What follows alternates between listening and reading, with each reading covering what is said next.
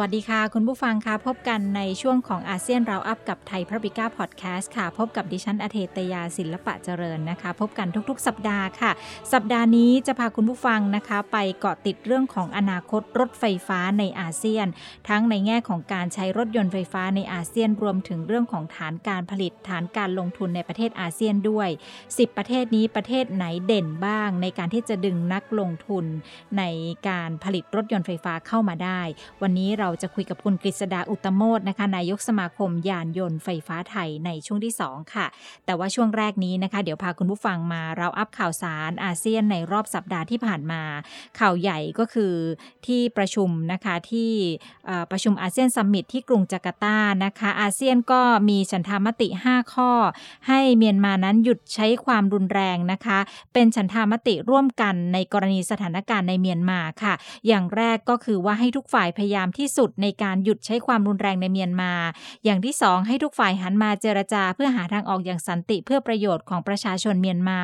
แล้วก็ประการที่3คือให้มีคณะผู้แทนพิเศษของอาเซียนเข้าไปร่วมในกระบวนการเจรจาด้วยความช่วยเหลือของเลขาธิการอาเซียนนะคะข้อที่4คืออาเซียนจะให้ความช่วยเหลือทางมนุษยธรรมแก่เมียนมาผ่านศูนย์ประสานงานสำหรับการช่วยเหลือด้านมนุษยธรรมการจัดการภัยพิบัติค่ะแล้วก็สุดท้ายนะคะคณะผู้แทนพิเศษของอาเซียนจะจัดคณะเดินทางไปยังเมียนมาเพื่อพบปะกับทุกฝ่ายที่เกี่ยวข้องอาเซียนก็มีฉันทามติ5ข้อนี้ให้เมียนมาหยุดใช้ความรุนแรงนะคะก็งานนี้พลเอกอาวุโสมินอองไลน์ประธานสภาบริหารแห่งรัฐของเมียนมาก็ได้เข้าร่วมประชุมด้วยนะคะซึ่งทูตที่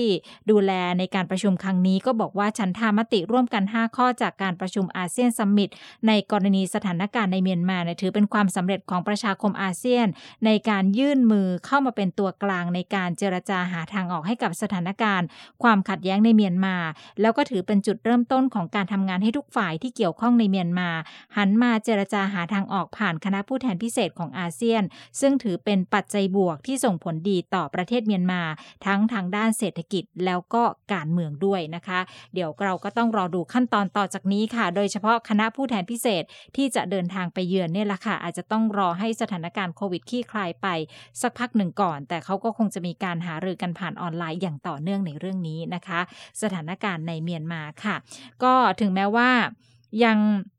จะรอเรื่องของฉันทามติที่จะเป็นรูปธรรมเนี่ยนะคะก็มีข่าวออกมาว่าตอนนี้ทางยุโรปเองเขาก็ขยายเวลาคว่ำบาตรนะคะต่ออีกอย่างน้อย1ปีในเมียนมามาตรการคว่ำบาตรที่รวมถึงการอายัดทรัพย์การห้ามเดินทางการห้ามขายอาวุธและข้อจำกัดเกี่ยวกับการส่งออกอุปกรณ์ที่สามารถถูกนำไปใช้ในการปราบปรามของทหารและตำรวจในเมียนมายังคงมีผลไปจนถึงวันที่30เมษายน2565เป็นอย่างน้อยค่ะมาตรการคว่ำบาตรก็มีเป้าหมายที่เจ้าหน้าที่ระดับสูงของกองทัพพม่าและก็ตำรวจรักษาชายแดนรวมถึงสมาชิกพลเรือนของสภาบริหารแห่งรัฐนะคะแล้วก็ประธานคณะกรรมการการเลือกตั้งสหภาพยุโรปจะยังคงยืนอยู่กับชาวพม่าเขายืนยันว่าอย่างนั้นนะคะแล้วก็จะให้ความช่วยเหลือด้านมนุษยธรรมต่อไปอันนี้เป็นคำแถลงที่ระบุออกมานะคะแล้วก็บอกว่าในปีนี้สหภาพยุโรปได้ความช่วยเหลือแก่พม่าไปแล้วทั้งสิ้น 20.5 ล้านยูโรนะคะเขาก็ขยายเวลาในการคว่ำบาตรออกไปในรัฐบาลของ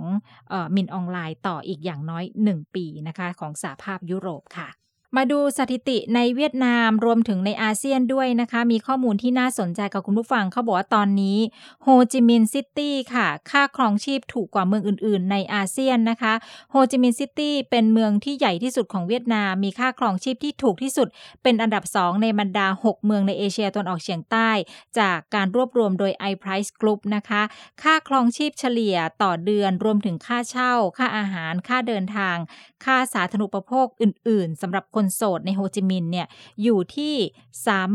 39,608 เปโซฟิลิปปินส์หรือ$819ตามข้อมูลที่รวบรวมใน6เมืองภูมิภาคของอาเซียนที่ได้รับความนิยมค่ะกัวลาลัมเปอร์นะคะเป็นจุดหมายปลายทางที่ถูกที่สุดมีค่าครองชีพรายเดือนอยู่ที่ 38,314 เปโซหรือ$792สิงคโปร์มีค่าครองชีพแพงที่สุดนะคะอยู่ที่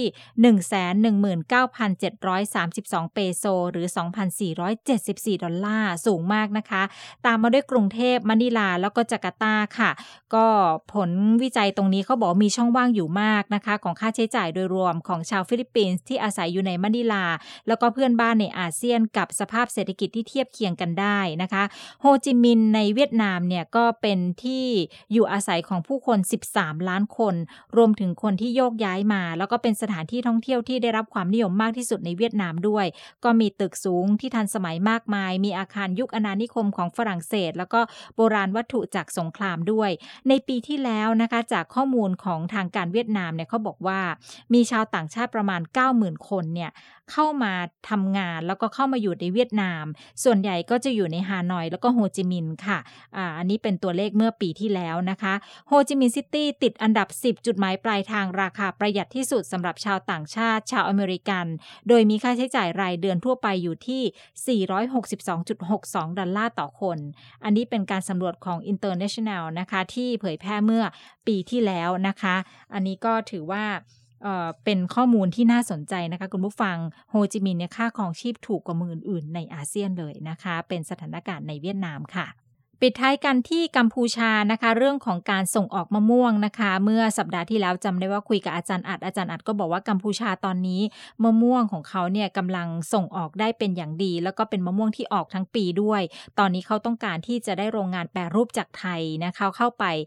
เผยแพร่นวัตกรรมนะคะแล้วก็เข้าไปแปรรูปเพื่อส่งออกไปยังประเทศเพื่อนบ้านที่มีประชากรเยอะๆอย่างเกาหลีแล้วก็จีนเนี่ยนะคะกัมพูชาก็มองเห็นแนวโน้มที่ดีในการส่งออกมะม่วงสดไปยังตลาดจีนหลังมีความร่วมมือทวิภาคีทางการจีนเนี่ยเข้ามาให้การรับรองอย่างเป็นทางการทั้งสวนมะม่วงแล้วก็โรงงานบรรจุภัณฑ์ด้วยยกระดับมาตรฐานคุณภาพการผลิตและส่งออกนะคะเป็นข้อมูลของรัฐมนตรีว่าการกระทรวงเกษตรของกัมพูชาในแวงสาครค่ะบอกว่ากัมพูชาเนี่ยขอแสดงความขอบคุณจีนที่อนุมัติการส่งออกมะม่วงสดจากกัมพูชาไปจีนอย่างเป็นทางการแล้วโดยเมื่อเร็วๆนี้เนี่ยสำนักบริหารการศุลกากรจีนได้อนุมัติส่งออกสินค้านี้อย่างเป็นทางการหลังจากที่ทั้งสองประเทศได้มีการตกลงนะคะข้อกำหนดด้านสุขอนามัยพืชกันไว้ตั้งแต่เมื่อเดือนมิถุนายน63ซึ่งช่วยปูทางการส่งออกมะม่วงสดจากกัมพูชาสู่ประเทศจีนค่ะสำนักบริหารของจีนได้เข้ามาให้การรับรองสวนมะม่วง37แห่งแล้วก็โรงงานบรรจุภัณฑ์อีก5แห่งในกัมพูชาอย่างเป็นทางการนะคะสำหรับที่เขาจะส่งออกไปอย่างประเทศจีนค่ะแล้วก็นอกจากนี้นะคะมะม่วงสดเนี่ยเป็นผลไม้สดชนิดที่2ของกัมพูชาที่สามารถเข้าสู่ตลาดจีนอย่างเป็นทางการถัดจากกล้วยที่ถูกส่งตรงไปยังจีนแล้วก็เป็นครั้งแรกในเดือนพฤษภาคมปี62นะคะก็ถือเป็นความสำเร็จครั้งใหม่ที่เกิดจากความร่วมมืออันดียิ่งระหว่างกัมพูชาและจีนนะคะทางรัฐมนตรีเกษตรของกัมพูชาเนี่ยบอกว่าจากข้อมูลของกระทรวงเกษตรกัมพูชาพบว่ากัมพูชาเนี่ยมีพื้นที่เพาะปลูกมะม่วงทั่วประเทศมากกว่า124,000 เฮกตาร์นะคะถ้าคิดเป็นไร่ก็ 77,000 ไร่คุณผู้ฟังเยอะมากนะคะให้ผลผลิตมะม่วงสดเนี่ยประมาณ 1.44 ล้านตันต่อปีแล้วก็คาดการณ์ว่ากัมพูชาจะส่งออกมะม่วงสดเนี่ยประมาณ 500,000 ตันไปยังตลาดจีนในทุกๆปีด้วยค่ะอันนี้เป็นข้อมูลที่น่าสนใจนะคะช่องทางของผู้ประกอบการไทยค่ะที่จะไปทำโรงงานบรรจุภัณฑ์โรงงานแปรรูปก็ลองดูข้อมูลจากตรงนี้นะคะน่าสนใจในการที่จะเข้าไปขยายการลงทุนในเรื่องของการแปรรูปมะม่วงค่ะเอาละค่ะช่วงนี้เราจะไปสนทนากันนะคะในเรื่องของอนาคตรถ EV ในอาเซียนดูเรื่องของการลงทุนแล้วก็เรื่องของแนวโน้มการจะได้ใช้รถยนต์ไฟฟ้าในประเทศอาเซียนของเราด้วยนะคะไปพูดคุยกับนายกสมาคมยานยนต์ไฟฟ้าไทยคุณกฤษดาอุตตโมทค่ะสวัสดีค่ะคุณกฤษดาค่ะสวัสดีครับค่ะวันนี้ต้องรบกวนคุณกฤษดานะคะได้เล่าถึงความคืบหน้าของการใช้แล้วก็การผลิตของรถยนต์ไฟฟ้าในประเทศอาเซียนนะคะรวมถึงประเทศไทยด้วยถ้าเป็นภาพรวมในอาเซียนก่อนค่ะคุณกฤษดาคะคนในอาเซียนเนี่ยใกล้เข้ามาหรือยังคะที่จะได้ใช้รถยนต์นะคะหรือว่าเรียกว่ารถ EV อย่างนี้เขาเรียกเป็นชื่อสากลหรือยังคะคุณกฤษดาใช่ครับเราเรียกว่าเป็นXEV แล้วนะครับ XEV ก็จะรวมทุกอย่างที่เป็นเรื่องของการใช้แบตเตอรี่รวมกับเครื่องยนต์ระบบสันดาปหรือจะเป็นไฟฟ้าล้วนก็รวมหมดในพิกัดเนี้ยครับค่ะตอนนี้มองถึงอาเซียนเรานะคะถ้าเกิดพูดถึงรถยนต์ไฟฟ้าเนี่ยนะคะดูแล้วมันใกล้ตัวหรือไกลตัวยังไงบ้างหลายคนก็บอกว่าดูแล้วไม่มีความพร้อมเราจะได้ใช้กันในอนาคตมากน้อยขนาดไหนคะครับ ก็ในอาเซียนเนี่ยครับถ้าเราดูในเรื่องของการผลิตรถยนต์นะครับระบบสันดาปภายในทั่วไปนะครับที่มีกันอยู่ปัจจุบันนี้เนี่ยนะครับก็จะเห็นได้ว่าในปี 2020 ที่ผ่านไปเนี่ยนะครับถึงแม้ว่าจะมีเหตุการณ์โควิด -19 ในทุกประเทศเนี่ยครับเราก็จะเห็นการผลิตรถยนต์นะครับในภูมิภาคอาเซียนเนี่ยนะครับที่ลดลงมานะครับอย่างของประเทศไทยเองแล้วเนี่ยปีที่แล้วเรามียอดการผลิตรถยนต์ทั้งหมดเนี่ยประมาณ 1,400,000 คันนะครับซึ่งเป็นตัวเลขการผลิตรถยนต์ที่มาสูงที่สุดในอาเซียนนะครับในพอร์ชั่นนี้เนี่ยนะครับส่วนใหญ่ก็จะเป็นรถที่เราเรียกว่าเป็น ICE หรือว่าเป็นระบบสันดาปภายในเนี่ยก็เป็นส่วนใหญ่นะครับมีการผลิตรถยนต์เป็นกลุ่มของไฮบริดกับลักชัวรี่อยู่บ้างแต่ว่ายังไม่ถือว่าเป็นจำนวนที่เยอะมากนะครับแล้วถ้ามาดูในสเกลการผลิตที่ประเทศเพื่อนบ้านของเราอย่างที่อินโดนีเซียเนี่ยนะครับปีที่แล้วเนี่ยก็จะมีการผลิตนะครับทั้งหมดเนี่ยประมาณ 600,000 กว่าคันนะครับก็เรียกได้ว่าน้อยกว่าเราไม่เกือบครึ่งเลยนะครับในปีที่แล้วนะครับแล้วก็ตามมาด้วยมาเลเซียที่ประมาณ 400,000 กว่านะครับเวียดนามมีประมาณเกือบ 200,000 คันนะครับฟิลิปปินส์ประมาณ 40,000 กว่าเพราะฉะนั้นถ้าดูพื้นฐานของการผลิตรถยนต์นะครับในภาพรวมทั้งหมดเนี่ยเห็นได้ว่าประเทศไทยเนี่ยมีฐานกำลังการผลิตรถยนต์เนี่ยที่ถือได้ว่าใหญ่ที่สุดในทวีปเอเชียณตอนนี้นะครับอ๋อค่ะทีนี้ถ้าเกิดว่าเราจะดูต่อไปในอนาคตว่าแล้วทีนี้ในเรื่องของ foundation หรือว่าพื้นฐานที่เป็นรถระบบของ ICE เนี่ยนะครับมันประเทศไทยเนี่ยค่อนข้างแข็งแกร่งแต่ถ้ามองไปอนาคตแล้วเนี่ยเทคโนโลยีเปลี่ยนไปเป็นระบบที่เป็น EV นะครับเป็นการใช้แบตเตอรี่ร่วมขึ้นมามากขึ้นเนี่ยแต่ละประเทศเนี่ยเขามีเป้าหมายกันยังไงนะครับอย่างถ้าเรามองไปนะครับทีนี้แต่ละปีก็จะไม่เหมือนกันนะครับอย่างอินโดนีเซียเนี่ยก็ประกาศเอาไว้นะครับว่าภายในปีประมาณ 2025 นะครับก็คือนับจากนี้เนี่ยไปประมาณสัก 4 ปีเนี่ยนะครับทางอินโดนีเซียเนี่ยก็อยากจะเห็นตัวเลขนะครับรถยนต์ที่เป็นระบบของไฟฟ้านะครับล้วนๆเนี่ยที่เราเรียกว่าเป็น EV หรือ Battery Electric Vehicle เนี่ยประมาณ 2,200 คันนะครับแล้วก็เป็นรถที่เป็นกลุ่มของไฮบริดเนี่ยประมาณ 700,000 กว่าคันนะครับส่วนมอเตอร์ไซค์ที่เป็นมอเตอร์ไซค์ไฟฟ้าเนี่ยเขาวางเป้าไว้สูงมากที่ประมาณ 2,100,000 คันนะครับอันนี้ก็จะเรียกได้ว่าเป็นประมาณเขามองไว้ว่าประมาณ 20% นะครับของ total production ในปี 2025 ของเขาเนี่ยจะเป็นในกลุ่มนี้นะครับก็คือเป็น XEV ทั้งในกลุ่มของรถยนต์แล้วก็มอเตอร์ไซค์รวมกันนะครับส่วนในประเทศที่เราอาจจะมองเข้ามาใกล้ๆเราอีกนิดหนึ่งนะครับก็คือมาเลเซียนะครับมาเลเซียก็ตั้งเป้าเอาไว้ว่าประมาณปี 2030 เนี่ยนะครับแผนว่าจะมี EV เนี่ยนะครับประมาณ100,000 คันนะครับสะสมนะครับก็อยู่ที่ประมาณนี้นะครับส่วนประเทศไทยเราเองเนี่ยเราเพิ่งจะได้รับทราบข่าวกันนะครับจากการประชุมคณะกรรมการนโยบายยานยนต์ไฟฟ้าแห่งชาติเมื่อเดือนที่แล้วนะครับตอนเดือนมีนาคมว่าเราตั้งเป้านะครับเป้าหมายของประเทศไทยเนี่ยนะครับว่าเราต้องการที่จะเป็นฮับนะครับในการผลิตEV นะครับในอาเซียนนะครับแล้วก็เราตั้งเป้าแยกกันระหว่างเป้าที่เป็นเรื่องของการใช้กับการผลิตนะครับในเรื่องของการใช้เนี่ยเรามองเอาไว้ในปี 2030 เนี่ยนะครับว่าประมาณ 50% นะครับก็คือรถที่จดทะเบียนในปี 2030 เนี่ย 50% เขาอยากจะให้เป็นรถที่เป็น Zero Emission Vehicle หรือว่ารถที่ไม่มีการปล่อยCO2 จากตัวไฟเลยส่วนปี 2035 เนี่ยเราตั้งเป้าเอาไว้ว่าจะอาชีพที่ 100% เลยก็คือรถที่จดทะเบียนในปี 2035 เนี่ย 100% นะครับเป็นแค่ EV ทั้งหมดนะครับส่วนการผลิตเนี่ยเมืองไทยก็วางเป้าเอาไว้ว่า 2030 เนี่ยนะครับก็ผลิตที่ประมาณ 30% ส่วนในปี 2035 ผลิตที่ประมาณ 50% เป็นแค่ EV นะครับหมายความว่าเรายังคงมุ่งที่จะผลิตรถส่วนหนึ่งเนี่ยเป็น ICE เพื่อส่งออกด้วยนะครับแล้วก็ส่วนหนึ่งเนี่ยเป็นรถที่เป็น Electric Vehicle สำหรับใช้ในบ้านเราเองด้วยนะครับค่ะคุณกฤษดาคะของแต่ละประเทศในอาเซียนที่โดดเด่นในเรื่องของรถยนต์ไฟฟ้าไม่ว่าจะเป็นฐานการผลิตในชิ้นส่วนใดก็แล้วแต่เนี่ยนะคะประเทศนั้นๆเขาจะต้องมีความพร้อมในเรื่องอะไรบ้างและตอนนี้ดูความพร้อมนั้นนอกเหนือจากไทยประเทศเพื่อนบ้านเราที่จะเป็นคู่แข่งกับเรามีประเทศไหนบ้างอะคะครับก็หลักๆนะครับผมคิดว่าในอาเซียนเนี่ยประเทศที่ดูแล้วค่อนข้างจะโดดเด่นในเรื่องของการเป็นฐานการผลิตนะครับยานยนต์แล้วก็ต่อไปเป็นยานยนต์ไฟฟ้าเนี่ยหลักๆก็คงจะมองอยู่ที่ประมาณ3ประเทศนะครับก็คือไทยอินโดนีเซียนะครับแล้วก็เวียดนามซึ่งมาแรงมากๆนะครับแม้ว่าฐานการผลิตของเวียดนามนี่อาจจะไม่ได้สูงมากนะครับเพราะว่าอย่างปีที่แล้วเนี่ยผลิตแค่ประมาณสัก 200,000 คันเท่านั้นเองนะครับเทียบกับบ้านเราตั้งประมาณ1,400,000แต่เวียดนามเนี่ยมีรถที่ใช้เป็นเรียกว่าเป็น national car นะครับของเวียดนามเองก็คือบริษัทที่ชื่อวิงแคลสนะครับขึ้นมานะฮะอันนี้ก็ถือได้ว่าเป็นอินิเชียทีฟที่มาเหยียบเลยนะครับแล้วก็ดูท่าว่าจะมี success rate ที่ค่อนข้างดี นะครับทีนี้ใน3ประเทศเนี่ยครับสิ่งที่เราต้องมาดูกันก็คือว่าแต่ละที่เนี่ยนะครับก็มีจุดแข็งที่ไม่เหมือนกันนะครับเช่นถ้าเรามองไปที่ประเทศอินโดนีเซียเนี่ยครับเราอาจจะเคยได้ยินข่าวก่อนหน้านี้ว่ารัฐบาลอินโดนีเซียมีการคุยกับทางเทสลานะครับแล้วก็ยื่นข้อเสนอว่าเทสลามาลงทุนที่อินโดนีเซียเนี่ยจะให้อังกฤษในการทำสัมปทานเหมือนแร่นิกเกิลเลยนะครับเพราะว่าอันนี้เป็นจุดเด่นนะครับของอินโดนีเซียข้อหนึ่งที่เขาเอามาใช้เป็นเครื่องต่อรองได้ก็คือว่าอุตสาหกรรมแร่นิกเกิลนะครับในอินโดนีเซียเนี่ยถือได้ว่าใหญ่เป็นอันดับต้นๆของโลกเลยนะครับเพราะว่าถ้าเรามองในเชิงของนิกเกิลรีเซิร์ฟนะครับตัวแร่นิกเกิลเนี่ยนะครับในอินโดนีเซียเนี่ยมีรีเซิร์ฟอยู่ที่ประมาณ21ล้านตันนะครับจากเกิดของทั่วโลกเนี่ยที่94ล้านตันเพราะฉะนั้นถือได้ว่าเขาเองเป็นประเทศที่ถือแร่นิกเกิลเนี่ยนะครับไปเยอะมากนะครับแล้วก็บังเอิญว่าแร่นิกเกิลเนี่ยมันเป็นส่วนสำคัญในการผลิตแบตเตอรี่จากลิเธียมไอออนด้วยนะครับมันก็เลยกลายเป็นคอคอมโพเนนต์นะครับหรือเป็นแมทเทียลตัวหนึ่งที่ต้องใช้ในการผลิตตัวแบตเตอรี่สำหรับรถยนต์ไฟฟ้าต่อไปในอนาคตนะครับเพราะนั้นก็ทางเขาเนี่ยเรียกว่ามีจุดแข็งในเรื่องของทรัพยากรธรรมชาติที่เขามาต่อรองนะครับกับผู้ผลิตแบตเตอรี่ได้นะครับแต่ส่วนประเทศไทยเองก็ผมคิดว่าเราอยู่ในพื้นฐานที่เรียกว่าเป็นอันดับที่11ของโลกตั้งแต่ปี 2019 นะครับในเรื่องของจำนวนการผลิตรถยนต์นะครับเรามีฐานการผลิตที่เรียกว่าตั้งพร้อมมากๆนะครับซัพพลายเบียดที่ค่อนข้าง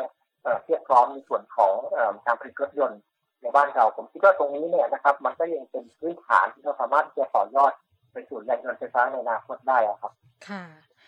ของอินโดนีเซียนี่ก็จุดแข็งคือเขามีข้อต่อรองเรื่องสัมปทานเหมืองแร่นิกเกิลด้วยเนี่ยนะคะค่ะตอนนี้ถ้าพูดถึงอินโดนีเซียนี่ฐานการผลิตรถยนต์ไฟฟ้านี่เข้าไปเยอะขนาดไหนล่ะคะและส่วนใหญ่จะเป็นชิ้นส่วนในส่วนประกอบใดคะครับในอินโดนีเซียเนี่ยครับจริงๆถ้าเทียบกับบ้านเราแล้วเนี่ยครับถือว่าเราเองเนี่ยเรายังค่อนข้างแอดวานซ์กว่านะครับในเรื่องของโครงการที่มีการเริ่มต้นนะครับให้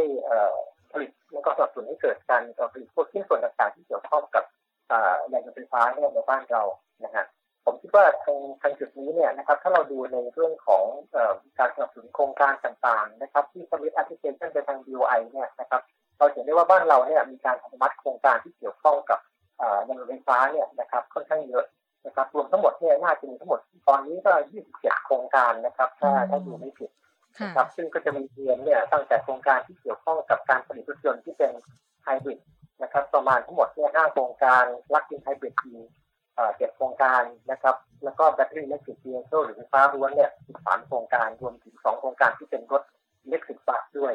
นะครับเพราะฉะนั้นทั้งหมดเนี่ยนะครับก็จะคอมไบน์ก็จะให้ capacity ในบ้านเราเนี่ยกว่า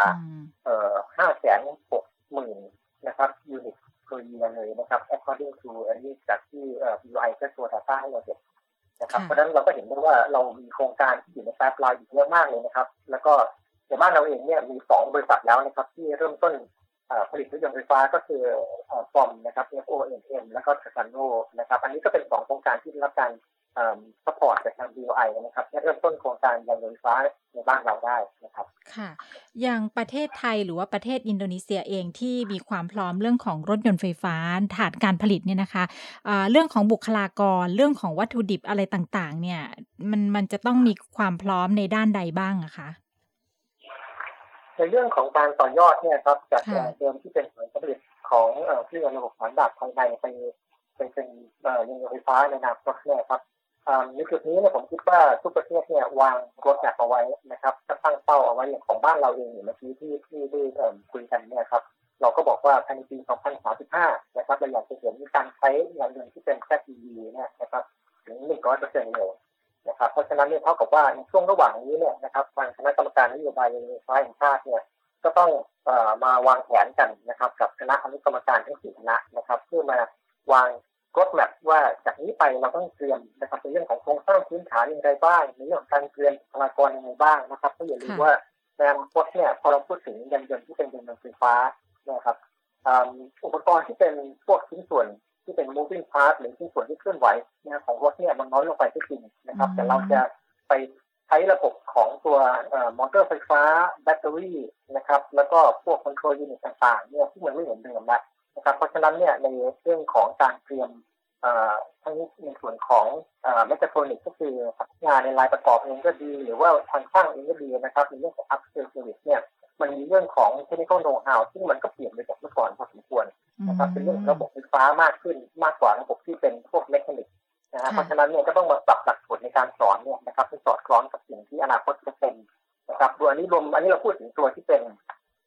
ฮาร์ดแวร์นะครับซอฟต์แวร์ก็อย่างหนึ่งก็คือเรื่องของการโปรแกรมนะครับตัวรถเพราะต่อไปในอนาคตเนี่ยรถมันเป็นสมาร์ทโมบิลิตี้มากขึ้นมีระบบที่เป็นออโตโนมัสเข้ามา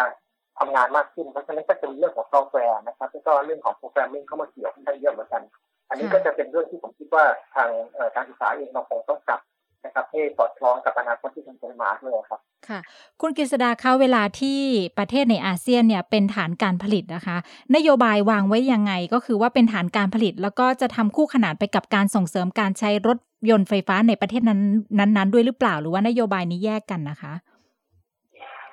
นโยบายในเรื่องของการผลิตและก็การใช้นะครับผมคิดว่ามันสอดคล้องไปในทิศทางเดียวกันอยู่แล้วนะครับเพราะว่าในแต่ละประเทศเนี่ยเราก็พยายามที่จะปูพื้นนะครับของการใช้ในประเทศนั้นๆเนี่ยนะครับให้มันมีดีมานด์ที่มันสอดคล้องนะครับกับเป้าหมายที่วางไว้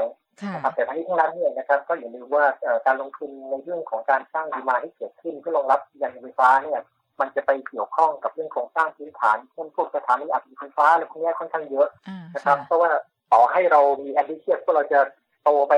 มากน้อยมากขนาดไหนก็ตามเนี่ยแต่ถ้าเรื่องของการรองรับการชาร์จไฟฟ้าเนี่ยมันมีไม่เพียงพอเนี่ยมันก็จะกลายเป็นคอขวดนะครับทำให้มันเกิดผลไม่ได้เพราะฉะนั้นเรื่องนี้สำคัญมากนะครับเพราะฉะนั้นถ้าเราบอกว่าภายในปี 2030 นะครับเราอยากจะเห็นรถยนต์ไฟฟ้าสะสมนะครับจาก 50% ของการจดทะเบียนเนี่ยสะสมจะอยู่ที่ประมาณ2ล้านคันนั่นหมายความว่าถ้าเราใช้เรโชนะครับ1 ต่อ 10นะฮะก็คือว่า1สถานี Public Charging Station ต่อ10ZEV เนี่ยเท่ากับว่าเราอาจจะต้องมองถึงประมาณ 200,000 นะครับ Charging Station ในเวลานั้นนะครับให้เกิดให้ได้นะครับปัจจุบันนี้เรายังมีแค่ประมาณเกือบ 2,000 Charging Outlet เท่านั้นเองเพราะฉะนั้นเนี่ยผมคิดว่าเรามี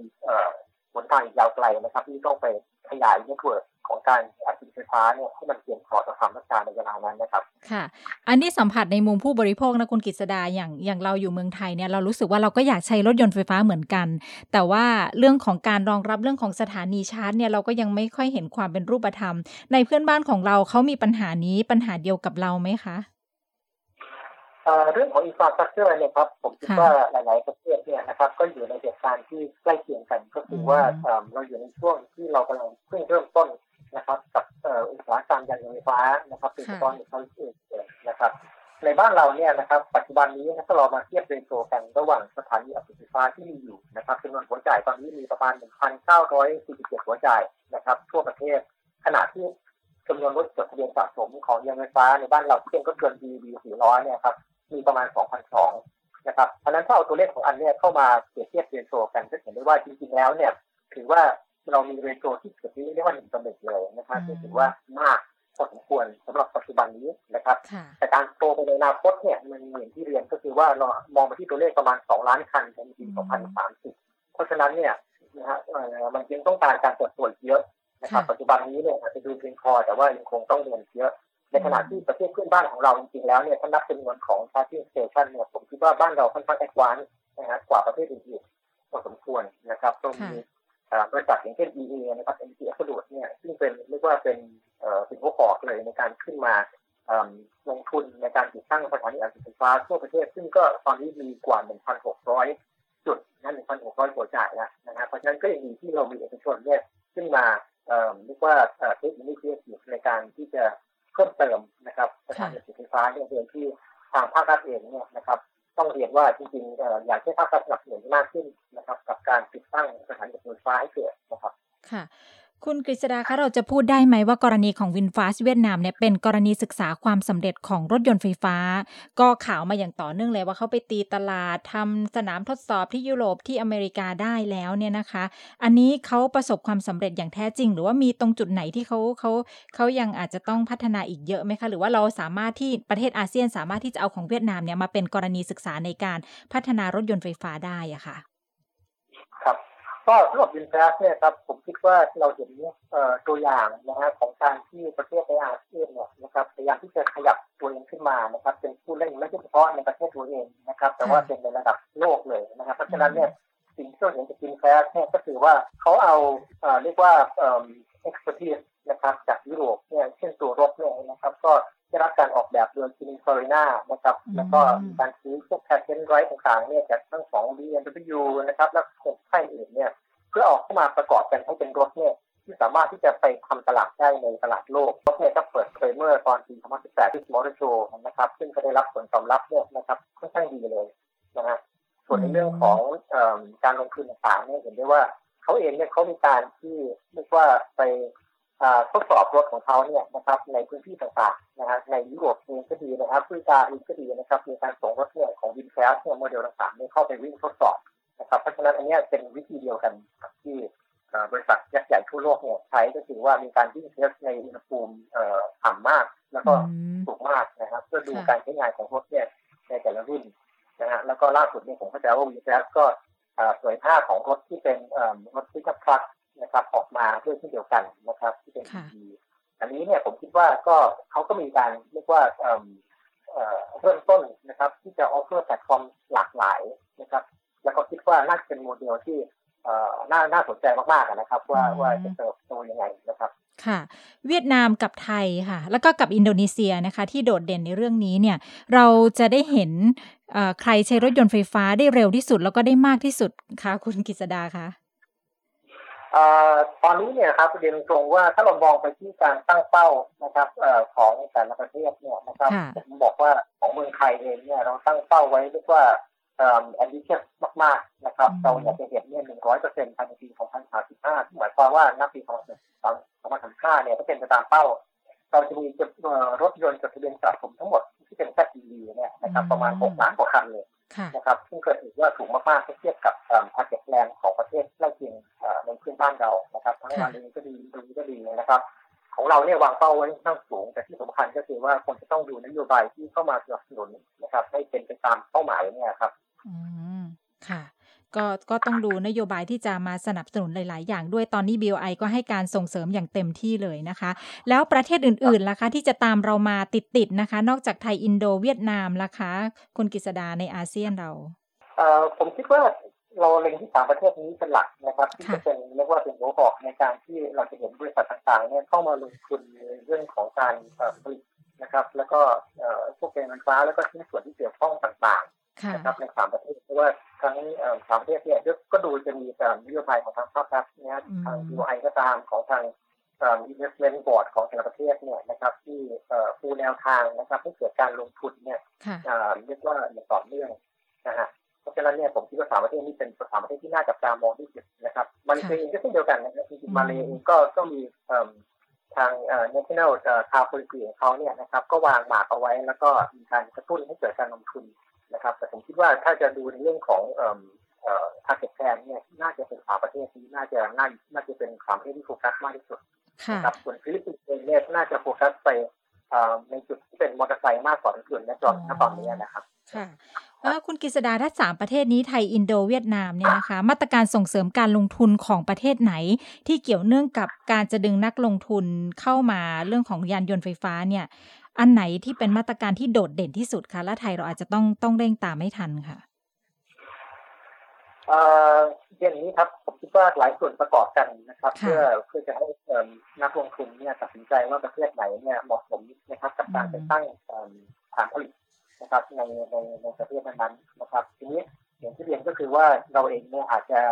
ไม่ได้มีนะครับจุดแข็งในเรื่องของ natural resource นะครับอย่างเช่นอินโดนีเซียที่เป็นเรื่องของเมืองแร่นิกเกิล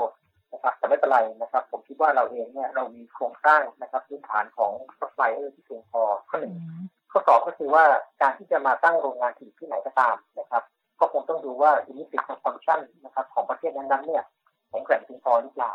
เพราะว่าอย่างนี้ว่าเราไปตั้งโรงงานเนี่ยคงไม่ได้ export 100% ก็คงขายทั้งในประเทศนั้นแล้วก็ส่งออกด้วยในบางส่วนเพราะฉะนั้นเนี่ยผมคิดว่าพื้นฐานที่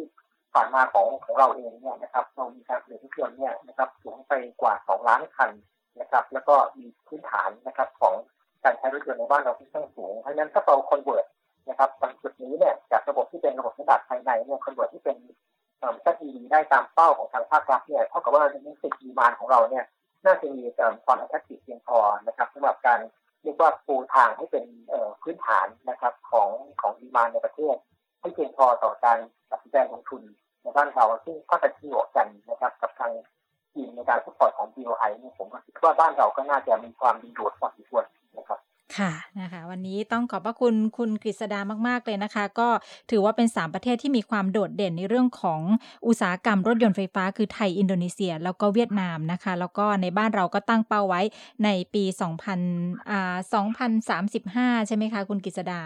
ที่จะมีการจดทะเบียนรถยนต์ไฟฟ้าเต็ม 100%ครับผมค่ะเอาละค่ะวันนี้ขอบพระคุณนะคะครับยินดีครับขอบคุณมากครับขอบคุณค่ะสวัสดีค่ะค่ะคุณกฤษดาอุตตโมทนะคะนายกสมาคมยานยนต์ไฟฟ้าไทยค่ะเราพูดถึงเรื่องของอนาคตการผลิตนะคะแล้วก็การใช้รถยนต์ไฟฟ้าในอาเซียนค่ะคุณกฤษดาเปิดเผยตัวเลขล่าสุดนะคะบอกว่าอินโดนีเซียตั้งเป้าไว้ปี2025นะคะ 2,200 คันมาเลเซียในปี2030ค่ะจะมีรถยนต์ไฟฟ้า 100,000 คันส่วนในไทยนะคะก็ถือว่าเราตั้งเป้าจะเป็นฮับผลิตรถยนต์ไฟฟ้าในอาเซียนด้วยในปี2030ค่ะเราตั้งเป้าไว้ว่า 50% จะเป็นการจดทะเบียนรถยนต์ไฟฟ้าส่วนจะเต็ม 100% นั้นตั้งเป้าไว้ปี2035นะคะ3ประเทศที่เป็นหัวหอกหลักนะคะที่ถือว่าโดดเด่นในการที่จะดึงนักลงทุนมาลงทุนในชิ้นส่วนรถยนต์ไฟฟ้าก็คือไทยอินโดนีเซียแล้วก็เวียดนามนะคะแต่ว่าอินโดนีเซียนั้นเป็นคู่แข่งสำคัญเลยค่ะเพราะว่าเขามีจุดเด่นจุดแข็งก็คือว่าเขาสามารถเจรจากับรายใหญ่อย่าง Tesla ได้แล้วก็ล่าสุดนี้เห็นบอกว่าเขามีการข้อเสนอสัมปทานเรื่องของเหมืองแร่นิกเกิลเข้ามาแลกเปลี่ยนในเรื่องของการลงทุนรถยนต์ไฟฟ้าด้วยอันนี้เป็นจุดแข็งของอินโดนีเซียเลยนะคะแต่สำหรับประเทศไทยเราค่ะตอนนี้ที่ BOI อนุมัติไปใน20กว่าโครงการเกี่ยวกับรถยนต์ไฟฟ้าก็ไม่น้อยนะคะก็มีมติส่งเสริมการผลิตรถยนต์ไฟฟ้าในไทยมีเป้าหมายเพื่อจะส่งเสริมการผลิตยานยนต์ไฟฟ้าพลังงานแบตเตอรี่แต่อนุญาตให้ผลิตรถยนต์ที่มีระบบการทำงานของเครื่องยนต์ที่ใช้เครื่องยนต์2ระบบทำงานร่วมกันควบคู่ไปด้วยการให้การสนับสนุนก็มีหลายอย่างค่ะถ้าเกิด